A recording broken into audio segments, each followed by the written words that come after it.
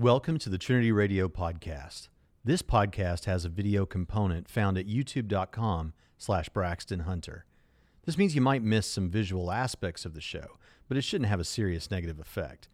We'd love it if you'd run over to the YouTube channel real quick and subscribe. And if you enjoy this content, do us a favor. Take a moment to give us a 5-star review on iTunes and mention a couple of things you like about the podcast. If you really appreciate the show, you can help make it better and get extra content for as little as $1 a month at patreon.com/Trinity Radio. Enjoy the show.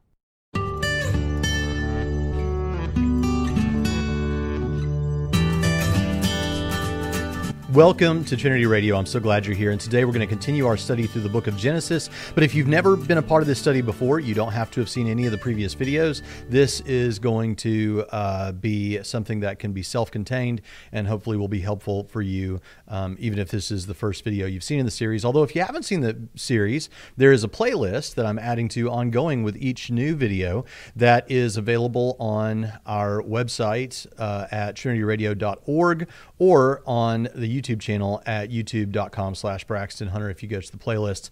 And you can watch all of the episodes or listen to all of the episodes there and make a real study out of the book of Genesis. With that said, today we're going to be looking at something that is interesting because this is the last major event that takes place in the life of Jacob. Most of the rest of Genesis is either going to catalog what happens with families, or primarily it's going to focus on Joseph. I mean, it's mostly going to be about Joseph going forward. And so this is kind of an interesting and important moment in the life of Jacob. So let's just go ahead and jump in. One of the things that I guess you could take away, there's not a whole lot I'm not going to try to sermonize too much about this or give you life application. Draw that where you can. This is more just going to be a verse-by-verse study straight through what's happening and what implications and what's important about that, more like a commentary. But I will say this, when I put together some of these things, sometimes I like to go and look and say, what have pastors done with this material? Like especially we're going to cover chapters 35 and 36 today. What have pastors done to try and draw application for their people out of these stories? And one of the things that several pastors pointed out about chapter 35 is it kind of gives you, if you put yourself in Jacob's perspective, it kind of gives you a way of trying to get out of a slump, out of a slump where there have been drawbacks, perhaps spiritually, and we're going to see things applicable to that. And that's certainly true. I mean, right now in my life, I have sort of tried to boost over the past couple of months my spiritual relationship with God. And it's just been amazing to me how quickly that growth comes. This is something that I've found throughout my Christian walk and that other great men and women before me have poured into me. And it's just shown to be true more and more all the time. And that is that if you look to get away from God, that is, if you open yourself up to temptation, the enemy will give you the fastest way to get as far away from God as you possibly can. Things will almost seem to appear spontaneously, opportunities for you to get as far away from God, spiritually speaking, as possible. At the same time, it is the case that if you begin to devote yourself to your relationship with God, it's amazing how quickly those things can be, that relationship can be fostered and you'll see growth in your life. I can't guarantee that in everyone, but I've found it to be true. And it's kind of like right now I've just started with a colleague, Dr. Jonathan Pritchett, doing muscle building workouts. And, one of the things that he and another employee at Trinity pointed out to me is that you'll have those newbie gains. You'll gain very quickly at the first, but then that slows down as time goes on. Well, there may be some newbie gains to getting spiritually invested as you should be. And maybe this series is a part of you doing that. I don't know. I'd be honored to know that that's the case. All right, so let's jump right in here with Genesis chapter 35 and verse 1, and let's see what it says in this story. Then God said to Jacob, "Arise, go up to Bethel and live there, and make an altar there to God who appeared to you when you fled from your brother Esau." Now, when Jacob was here before in Genesis chapter 28, he set up a stone and promised he would return and give a tenth of everything that he had to God, and he would do all those kind of things. Which, by the way, if you're giving a tenth of what you own to God in this period of time at that place, it's going to come in the form of sacrifices, animal sacrifices and other kinds. This would be done in the form of a massive slaughter. I mean, Steve Gregg, who's one of our professors here at Trinity, goes off about how this would have been with Jacob and what we know about his flock and how good he was at raising and the livestock and all these kind of things, and things we're actually going to find out in this section today that we're going to cover, this would have been hundreds, if not 1,000 animals. And it would take a really long time. And so this would be a big ordeal. This would really be a big thing. I mean, just think about how much, if you've been with us in the previous, I've seen that, how much he gave as an offering to his brother to try and appease him because he thought that he was going to come and kill him. And so that was probably nothing compared to what he has here to give to God after the promise that he's made. And before, he just kind of set up a pillar. Now he's going to set up an altar. And of course, we know just in the past couple of chapters, Jacob has really cemented that this God of my fathers is going to be my God as well. Verse 2 says, "So Jacob said to his household and to all who were with him, 'Remove the foreign gods which are among you and purify yourselves and change your garments.'" Now, in this story, you'll recall that when Jacob left Laban's household, snuck off, with his wives and his children, Rachel had stowed away and hidden some of the family teraphim, which was the household idols that she took with her. And so there were pagan gods that were still being worshipped in some sense, or even if she was just hanging on to them as good luck charms or as a contract for the land of some sort because they could serve that function. She had those with her. And so you might think he's just referring to this when he's saying to get all these idols out, these false gods and things like that. But a different word is actually used here. In the Faith Life Study Bible, it says the Hebrew phrase used here is Elohei Nekhar and refers to the idols buried by Jacob. Remember, before we saw the teraphim, here we have Elohei Nekhar. And we see in verse 4 that Jacob buries these. At his encounter with God at Bethel in 28:10 through 22, Jacob vowed that if God were to rescue him from exile, then Yahweh would be his God. However, it seems that those of Jacob's household, and perhaps even him, had been worshiping other gods since then, although a different Hebrew word is used here than the one used for the figurines or household gods that Rachel stole from her father Laban in chapter 31, verse 19. Jacob could be referring to those figurines. It seems, though, that more than the figurines stolen by Rachel were involved. Now, that's not just because a different Hebrew word is used. But remember now, at this point, after the last chapter, we now have all of the women of Shechem that are now here, and they were not worshipers of Yahweh. And so it's likely that now we have all kinds of false gods, whatever they were worshiping, and that sort of thing with us now in our group. And so we've got to really clean house. So we've got to deal with this. Now, these, under the law, those who had become ceremonially unclean later on under the Mosaic law would also wash their clothes and their garments. And this actually, this is a symbolic thing. You're going to see some symbolism here. We'll talk about that more in just a minute. But this burying of the idols, this cleansing yourself if you had become ceremonially unclean, and the taking off of garments and putting on new garments. It did become a part of the law later on, but here it almost seems intuitive that it's almost like taking off your old identity, your old self. And now you have a new self, a new identity with this group of people worshiping the one true God. We see echoes of this even in the New Testament in the book of Ephesians, that you take off your old self and put on this new self and that sort of thing. Walter Brueggemann says in his Genesis interpretation, quote, "As much as Genesis 34, this text knows that faithfulness in the land among the Canaanites is a risky business." So now he's moving it to the point of, okay, we're getting rid of these gods. We're going through a purification sort of ceremony. Why? Well, the reason why is because we're going to have to function in this land and be faithful to Yahweh. Jacob's concerned about that now, and that is risky business with the Canaanites. Brueggemann goes on, but this text knows, as chapter 34 does not, that Israel cannot either leave the land or kill all the Canaanites. Now, they would have been, Jacob's entourage would have been huge now, would have looked like a kingdom to anybody watching, at least as kingdoms existed at the time. But still, the idea of killing all the Canaanites was out of the question, and they can't leave because this is where God's telling them to come. Israel must find a way to stay in the land with the Canaanites and yet practice faithfulness. Now, this is starting to get some real application for our experience today in the modern world. The way chosen to do this without either destructiveness or accommodation is by way of radical symbolization, end quote.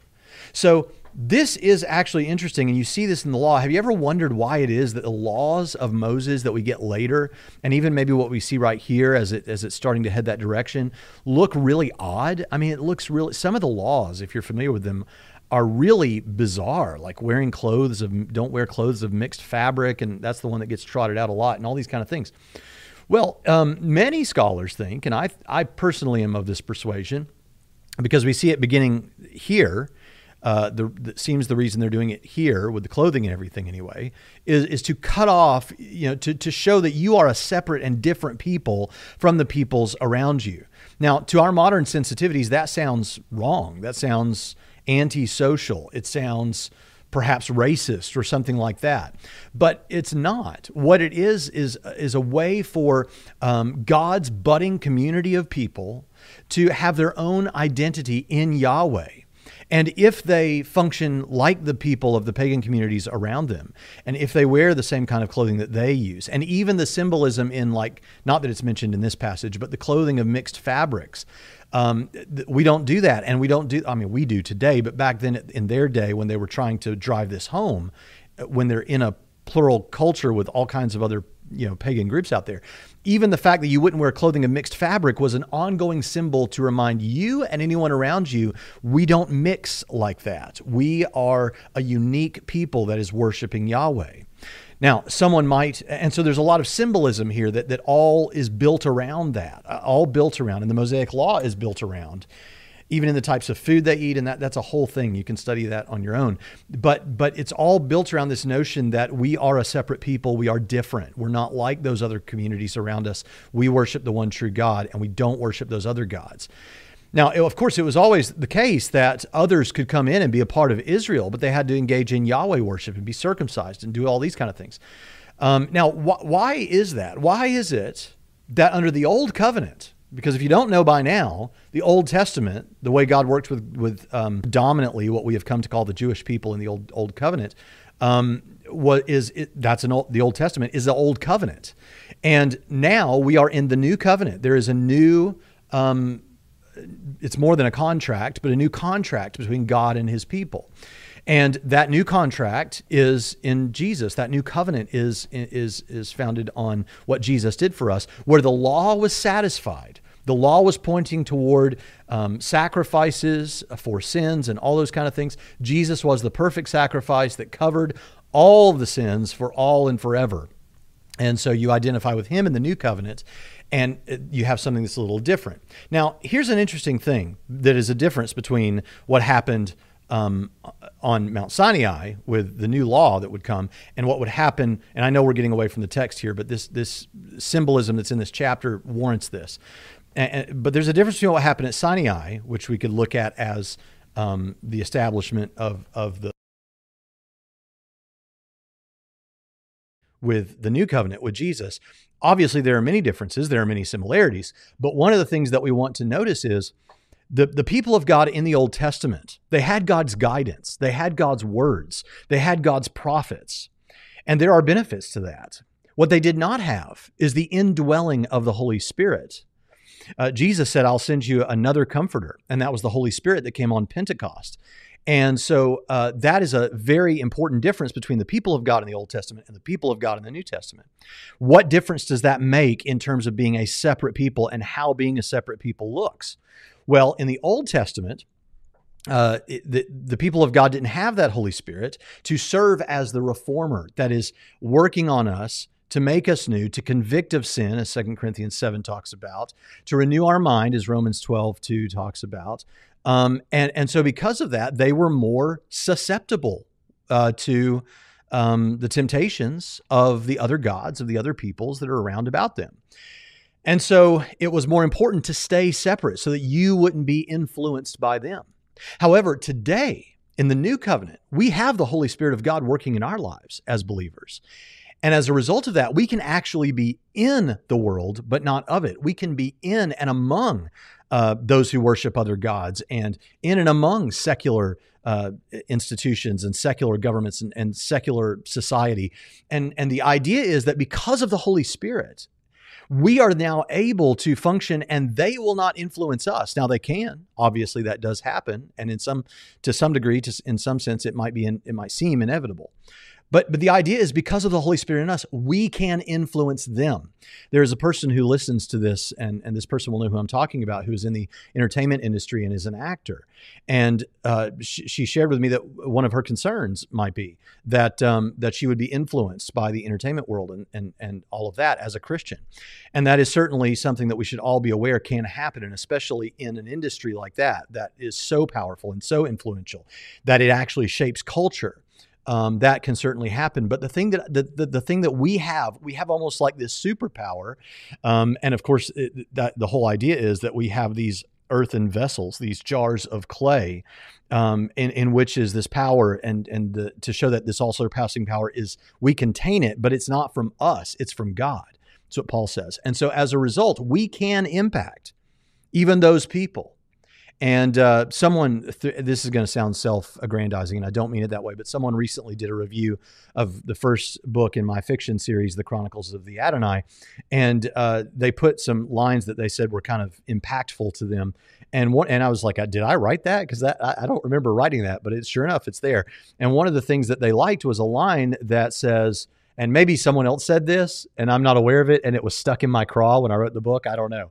But I said something like, darkness is a cowardly thing. It scatters at the first hint of light. And the idea, of course, there is if you're in a completely dark place and you light a match, it seems to light up the whole room to a certain degree, and the darkness is chased away.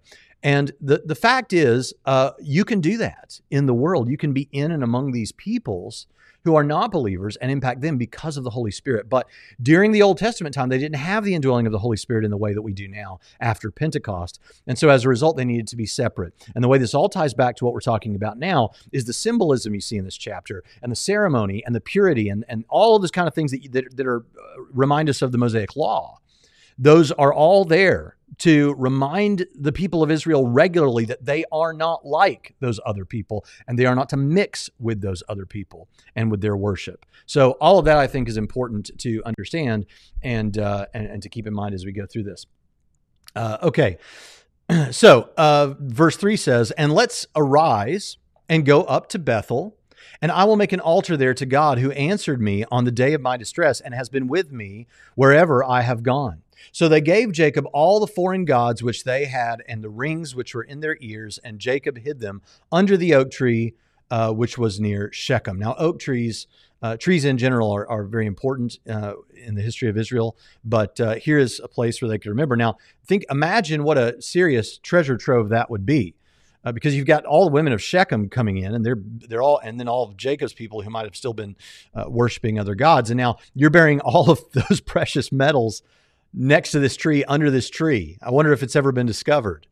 If we could find that, it would have a double benefit. You wouldn't just confirm a portion of the story here, but you would also have an incredible financial benefit, it looks like.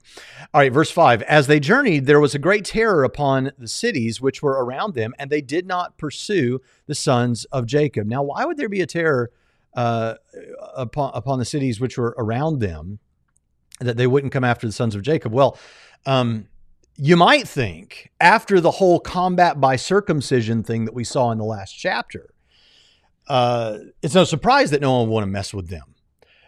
Jacob had been, you got to remember, though, that I don't think that's necessarily the reason, or at least not the only reason, because Jacob was actually afraid after that. He chides his sons because he's afraid this is going to give them a black eye in the eyes of all the people around them, but and it'll make them a target. But actually, I don't think that's it. It's because God's protection of Jacob and his family. Verse 6, "So Jacob came to Luz," that is Bethel, "which is in the land of Canaan, he and all the people who were with him. Then he built an altar there and called it El Beth-El," which means like God, the God of Bethel, God, the God of the house of God. Bethel, the house of God. So God of the house of God. Because there God had revealed himself to him when he fled from his brother. Now listen to this, because this is the sort of thing that if you're reading the Bible on your own and part of your daily devotion, perhaps you might read over this and not catch this. "Now Deborah, Rebekah's nurse, died, and she was buried below Bethel under the oak tree, and it was named Elon Backuth, or the tree of weeping, because this is sad that Deborah dies. Now, when we hear the name Deborah, we think of a different Deborah from the book of Judges, but I want you to notice here a couple of things. Who is this Deborah? Well, she's Rebekah's nurse. Now, but don't get Rebekah confused with Rachel. That happens to a lot of people. Rachel is Jacob's wife, the one that he loves the most or whatever. But Rebekah is Jacob's mother. How did Rebekah's nurse get here?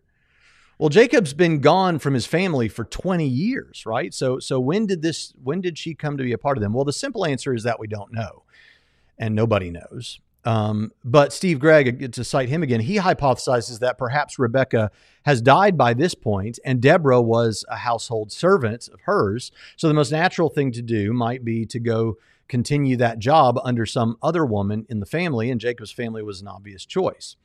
We don't know when she came, but it may well have been when they were still back in Paddan Aram, when the wives started having children, because that you would have needed all hands on deck there, especially with the kids they were going to have. Perhaps he did go back now that he's in the land again, and we just aren't told that. That's a possibility too. But we really just don't know. So it's a bit of a mystery, but there's some comments on it.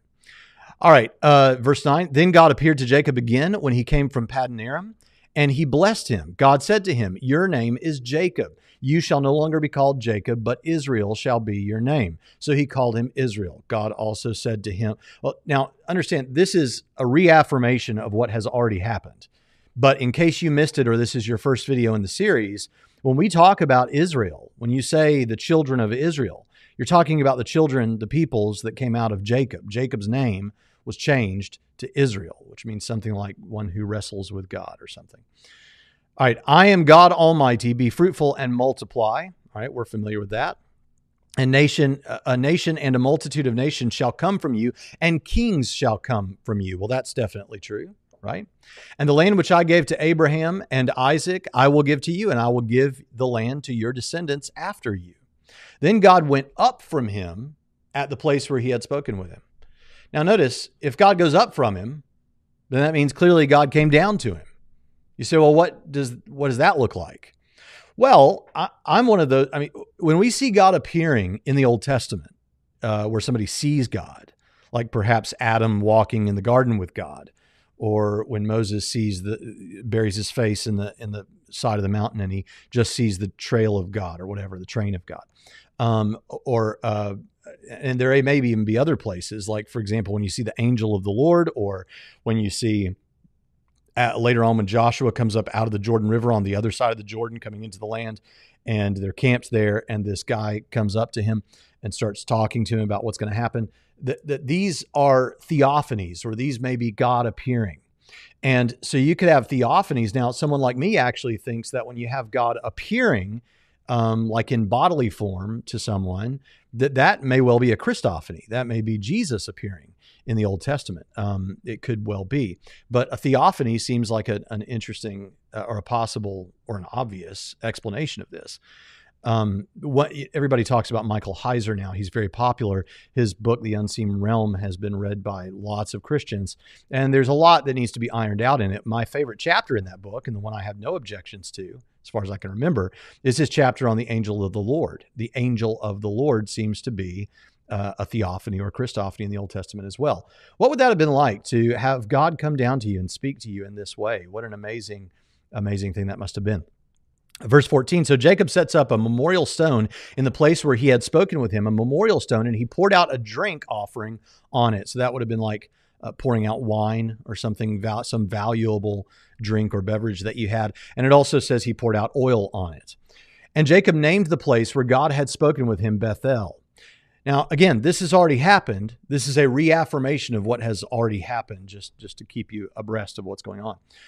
Then they journeyed up on from Bethel, but when there was still some distance to go to Ephrath. Now, Ephrath is another name for Bethlehem, so that's something to keep in mind.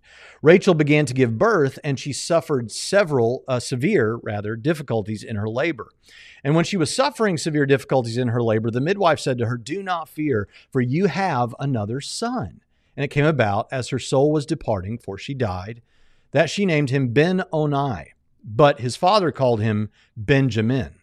Now, Ben-Oni means son of my sorrow. Benjamin means son of my right hand. So there's a couple of things going on here. Number one, that'd be pretty sad to go by the name son of my sorrow for the rest of your life. That'd be kind of a downer. Who's that coming into the party? Oh, that's son of my sorrow. But also that he names him, that Jacob calls him Benjamin. That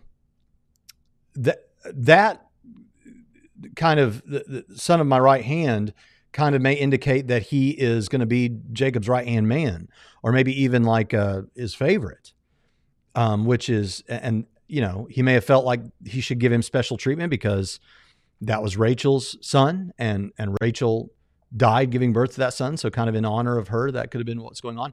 But regardless of that, later on, he gives that kind of treatment to Joseph, as we all know. I shouldn't say as we all know, but if you're familiar with the story, you might know. Verse 19, so Rachel died and was buried on the way to Ephrath, and Jacob sets up a memorial stone over her grave. That is the memorial stone of Rachel's grave to this day. Then Israel journeyed on and pitched his tent beyond the Tower of Eder. Now, there actually is a place outside of Bethlehem today that still is marked as the place where Rachel was buried. But when you go there, one of the sad things about going to Israel is there are very few places where you can go where you actually know, okay, this is the place. There are a lot of places that have been specified or decided upon to remember, but there's no real way of verifying that. And most scholars don't think these places, in most cases, are the actual places. I remember when I went to, I've been to Jerusalem several times, or Israel, but when I went to Turkey to film the documentary there, one of the things that happened was we went to a particular city where Paul had gone on his missionary journeys.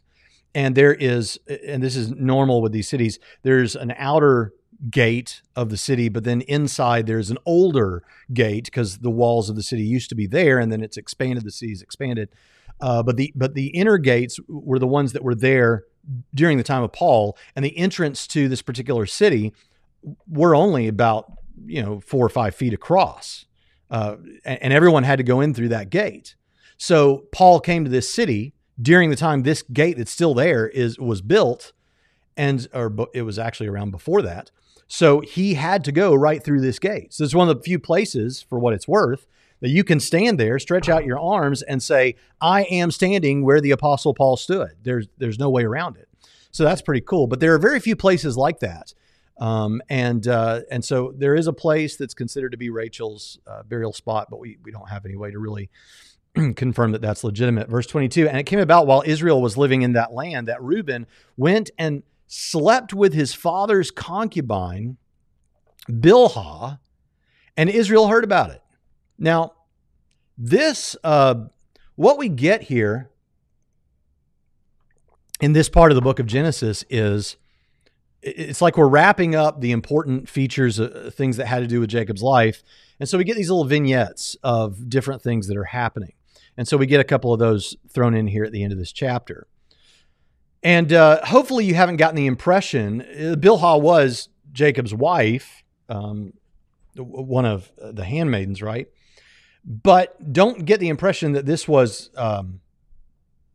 was Reuben's mother. This was not his mother. It would have been like a stepmother to him. He would have been around her, obviously, his whole life growing up. But this concubine was another wife of his father. If you know the story of David, this reminds us of what happened with Absalom. Absalom slept with his father's wife, but that was kind of a power play, a symbolic message that he was taking the inheritance from his father. This was obviously understood as a way that a usurper might assert his dominance and send a very graphic message. Maybe that was what was happening. And maybe because Benjamin was getting to be the right-hand man, it looked like special treatment on the basis of his name, then maybe this was a way to say, no, I'm going to be the top dog around here. And remember, they were like a kingdom now. Don't think of a kingdom like a the United States as a nation, not like that, but for the time in this place, they would have looked to the peoples around them like a whole kingdom. And so power and who's in charge is very important. And so this could have been a power play sort of thing. If the explanation that most naturally springs to mind is that this was just a lustful desire on Reuben's part for Bilhah, that is of course possible.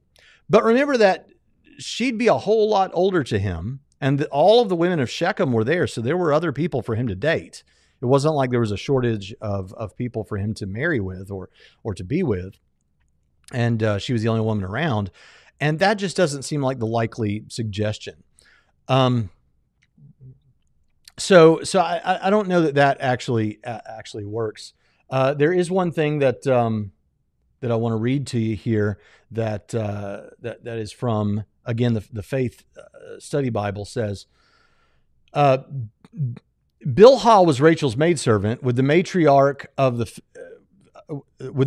the family now dead, Reuben's violation of Bilhah ensures she will never replace Rachel as chief wife. Had Bilhah desired this status, her chief rival would have been Leah, Reuben's mother. So there might have been a motivation there as well. So maybe it was just lust, but that would be probably not the most natural it may be the most natural, but it's certainly not the most likely explanation. But whatever he was thinking, he was excluded from the birthright because of this. All right. Now there were 12 sons of Jacob. Verse 23, the sons of Leah were Reuben, Jacob's firstborn, then Simeon, Levi, Judah, Issachar, and Zebulun. The sons of Rachel were Joseph and Benjamin, and the sons of Bilhah, Rachel's female slave, were Dan or handservant, Dan and Naphtali, and the sons of Zilpah, Leah's handservant, were Gad and Asher. These were the sons of Jacob who were born to him in Padan Aram. Now, we always try to point out apologetic material when we need to. There may be some work we need to do here. It lists these 12 sons and says that these were the sons of Jacob who were born to him in Padan Aram. Now, Benjamin was obviously not born in Padan Aram. So one might present this as an obvious mistake or some kind of a contradiction. But as I've said before, afford the author who just immediately before this literally wrote to you about the death of death of Rachel and the birth of Benjamin and where that took place, some credit that he's not a complete idiot and he knows what he's saying. What makes sense is that the author is communicating that these are the 12 sons and they were born during the Padan Aram era, basically. Benjamin is the obvious exception to the general statement, but rather than confuse the list with caveats, the author just gives you this. Just here's the 12 sons born during that part of the story. I don't think there's any reason to think of that as a contradiction or something like that. Verse 27, Jacob came to his father Isaac at Mamre of Kiriath Arba, that is Hebron, where Abraham and Isaac had resided. Now the days of Isaac were 180 years. Then Isaac breathed his last and died, and was gathered to his people, an old man of ripe age, and his sons Esau and Jacob buried him.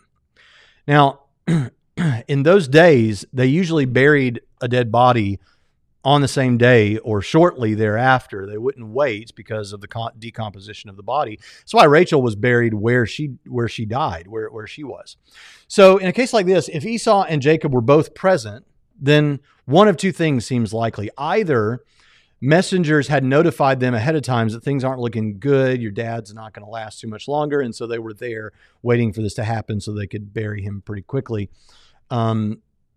Or the second option is that when he died, they were made aware of this and they came back. And that when the author says that they buried him, that Jacob and Esau buried him, the point there is the unity between Jacob and Esau. And perhaps they buried him in the sense that they performed some sort of a memorial ceremony of some sort, some kind of a service for him. And we say that they buried him. That would be something. When we talk that way today, I buried my father in 1985. You may just mean that he died and not that you were literally the one who dug the dirt and buried him, right? So either one of those is possible. So there's no real problem there, I don't think, either, that we need to spend too much time on that. Now, as I mentioned already several times during this series, the death of Isaac is mentioned here, but the chronology of events is going to be upset just a bit. Isaac lived well into the life of Joseph. So the author gets finished with one story and goes ahead and finishes off their details because he's going to move on to another part of the story with other characters, and they weren't relevant in the same way. So this just seems like a writing convention, and we see it a few times in Genesis. Now, chapter 36, which is where we've arrived to now, can pass pretty quickly because it's a cataloging of Esau's line. And not only are they not the chosen line for God's people that we want to follow, they don't even exist anymore. As far as we know. I mean, they've gone extinct. The Edomites, which are the people, you're going to see Esau referred to as Edom. The Edomites were around for centuries and had a sort of adversarial posture with Israel, so it would have been important to talk about them and mention them here.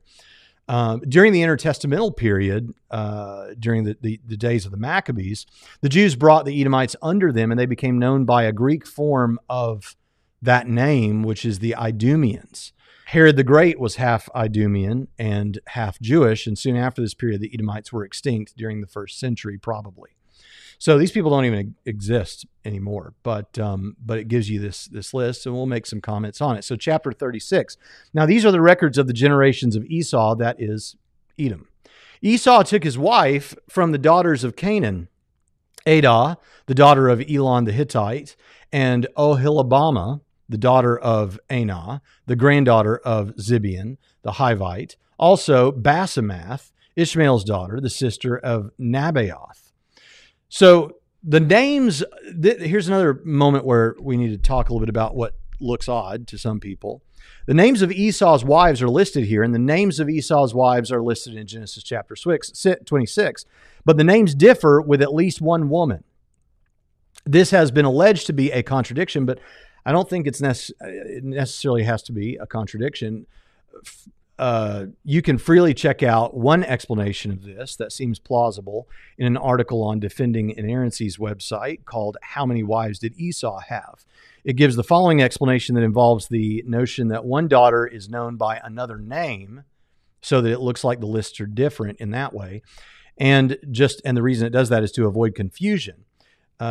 Genesis 36 uses that other name. So let's take a look at what that article says. So here's the problem. Genesis 26:34 states that Esau married Judith, the daughter of Beeri, the Hittite, and Basemath, the daughter of Elon the Hittite. However, Genesis 36:2-3 says that Esau's wives were Adah, the daughter of Elon the Hittite, Oholibamah, the daughter of Anah, and Basemath, Ishmael's daughter. So here's the question. Did Esau marry Elon's daughter Basemath or his daughter Adah? Did Esau have 2, 3, or 4 wives? So here's the solution they offer. The wives of Esau were 4: Judith, the daughter of Beeri, Basemath, who was also named Adah, the daughter of Elon. So Basemath, on this understanding, was also named Adah, the daughter of Elon. Oholibamah, the daughter of Anah, and Basemath, the daughter of Ishmael. The reason Judith is not mentioned in Genesis 36:2-3 is because she bore him no children. And Genesis 36 is a statement of the records of the generations of Esau. So you wouldn't mention a wife that didn't bear him any children. Also, it was a common practice for men and women to be known by more than one name. Apparently, Basemath, the daughter of Elon, was also named Adah and is so identified in Genesis 36:2 in order to distinguish her from Basemath, the daughter of Ishmael. So Esau had 4 wives. So the name change would make sense so that you don't have 2 girls with the same name and it doesn't get confusing. So now, there's another possibility, and that is that some of Esau's wives died childless, and he married other wives with different names. We just don't know. But the charge of contradiction or error won't stick because there are simple enough explanations that don't seem desperate or reaching as far as I can tell. All right, verse 4. Adah bore Eliphaz to Esau, and Basemath gave birth to Reuel. And Oholibamah gave birth to Jeush, Jalam, and Korah. These are the sons of Esau who were born to him in the land of Canaan. Now notice that Adah bore Eliphaz, and that name might strike you, and you might remember a name like Eliphaz in the Bible, because in the book of Job, one of his friends had that name, And if this was a family name, it might even be that this is one of this, that the Eliphaz in the book of Job is a descendant of this Eliphaz. Steve Gregg mentions that there may be good reason to associate the book of Job with Edomite stuff, because he also has a friend who was a Temanite. And Teman is also listed here in Genesis chapter 36. So there, and we're going to get something else about that that's super interesting as a possibility in just a few minutes. So remember that we're going to talk a little bit more about the book of Job and a connection that might be here. But so far, we've already got two connections, because we have the originator of the line of Eliphaz, and we have a Temanite, because Teman has been mentioned. All right, verse 6. Then Esau took his wives, his sons, his daughters, and all his household, and his livestock, and all his cattle, and all his property, which he had acquired in the land of Canaan, and went to another land away from his brother Jacob. For their possessions had become too great for them to live together, and the land where they resided could not support them because of their livestock. This reminds you of Abram and Lot, right? So Esau lived in the hill country of Seir. Esau is Edom. They keep reminding you of that. These then are the records of the generations of Esau, the father of the Edomites in the hill country of Seir. These are the names of Esau's sons: Eliphaz, the son of Esau's wife; Adah and Reuel, the son of Esau. So we've done some of this already. Wife Basemath. The sons of Eliphaz were Teman, Omar, Zapho, Gatam, and Kenaz. Timnah was a concubine of Esau's son Eliphaz, and she bore Amalek to Eliphaz. Now, obviously, Amalek is pretty important, because that becomes one of Israel's adversaries later, and they are actually cursed by God. They are the first to attack Israel after they come out of Egypt. So it's worth noting them, the Amalekites. All right, these are the sons of Esau's wife Adah, and these are the sons of Reuel: Nahath, Zerah, Shammah, and Mizhah. These were the sons of Esau's wife Basemath. And these were the sons of Esau's wife Aholibamah, the daughter of Anah, the granddaughter of Zibeon. She bore to Esau Jeush, Jalam, and Korah. These are the chiefs of the sons of Esau. So you can imagine them having, like Israel's, like you have the 12 tribes, and you have these these tribes are named for the sons of Jacob. The same sort of things going on over here with the Edomites, or something similar. The sons of Eliphaz, the firstborn of Esau, are Chief Teman, Chief Omar, Chief Zepho, Chief Kenaz, Chief Korah, Chief Gatam, and Chief Amalek. These are the chief's descendants from Eliphaz in the land of Edom. These are the sons of Adah, and these are the sons of Reuel, Esau's sons: Chief Nahath, Chief Zerah, Chief Shammah, and Chief Mizah. These are the chiefs descended from Reuel in the land of Edom. These are the sons of Esau's wife Basemath. And these are the sons of Esau's wife Aholibamah: Chief Jeush, Chief Jalam, and Chief Korah. These are the chiefs descended from Esau's wife Aholibamah, the daughter of Anah. These are the sons of Esau, that is Edom, and these are their chiefs. These are the sons of Seir, the Horite, the inhabitants of the land. Now, these names are not the offspring of Esau that we're just coming to. They are the offspring of the people in the land that Esau was going to interact with or encounter. And so there's really no reason for us to read through those names, but there they are for you to look at.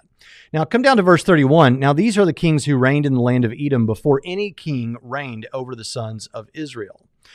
Now, this statement has caused trouble for people who affirm Mosaic authorship like I do, because they want to point out, because I affirm that Moses was the author of the Pentateuch, the first 5 books of the Bible.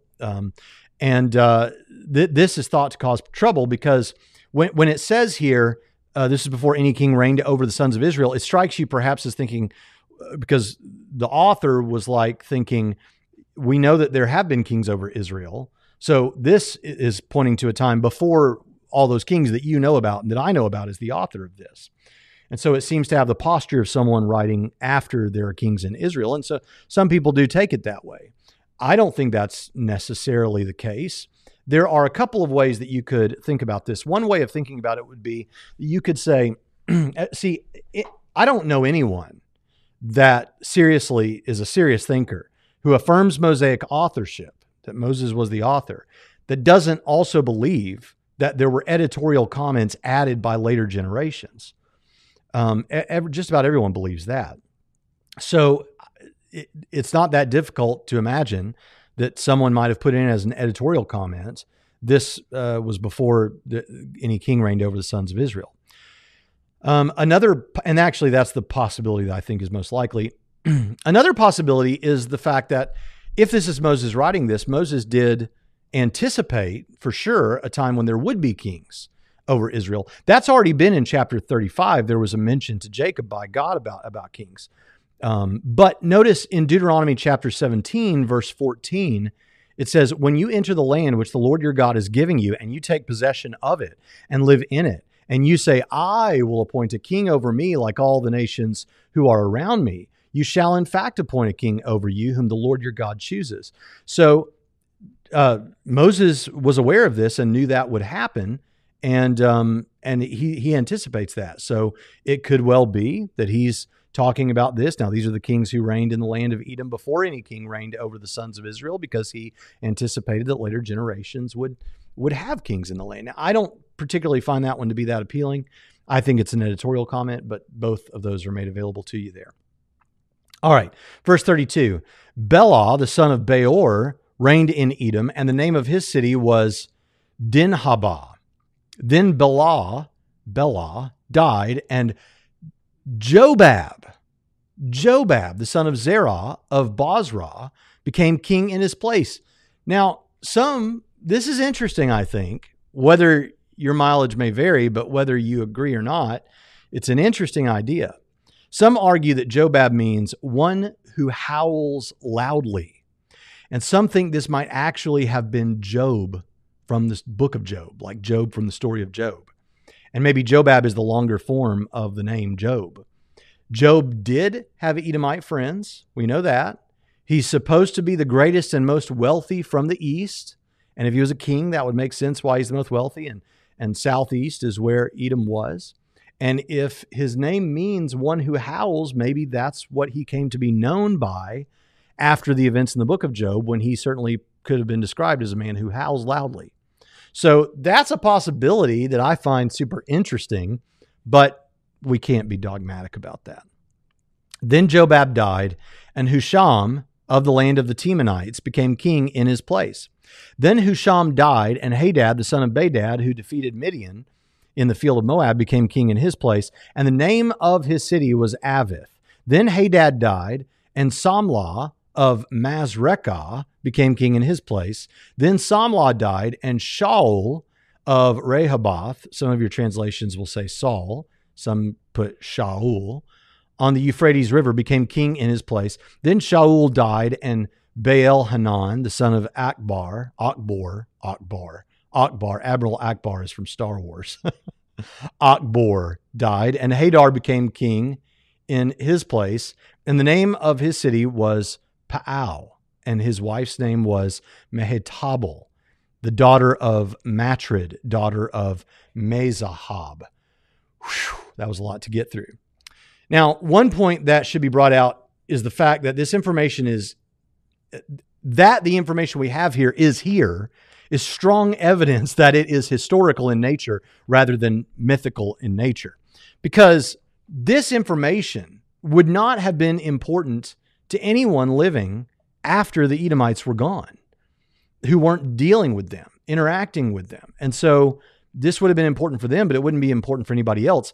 So someone who is wanting to write a myth of these people, first of all, why? And secondly, if you were writing a myth of these people, why be this detailed? It just seems like you wouldn't do that. The reason you would include this is because this is actually the truth. This is the historical case.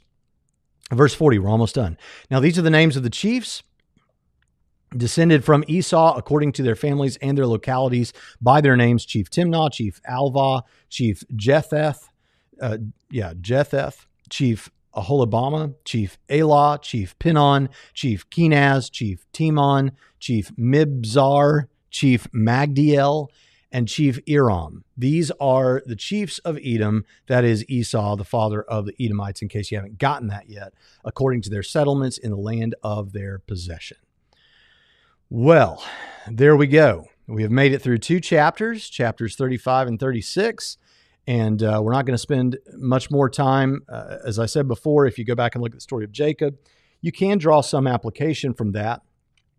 The application you can draw beyond just learning about the historical information that's there and how God dealt with his people, is to recognize that if you're coming out of a spiritual slump of some sort, as the pastors might put it, then one thing that you want to do is you want to make sure that you get rid of all the old stuff, false gods you've been worshiping. And from our purposes, that might be things that get in the way with your relationship with God.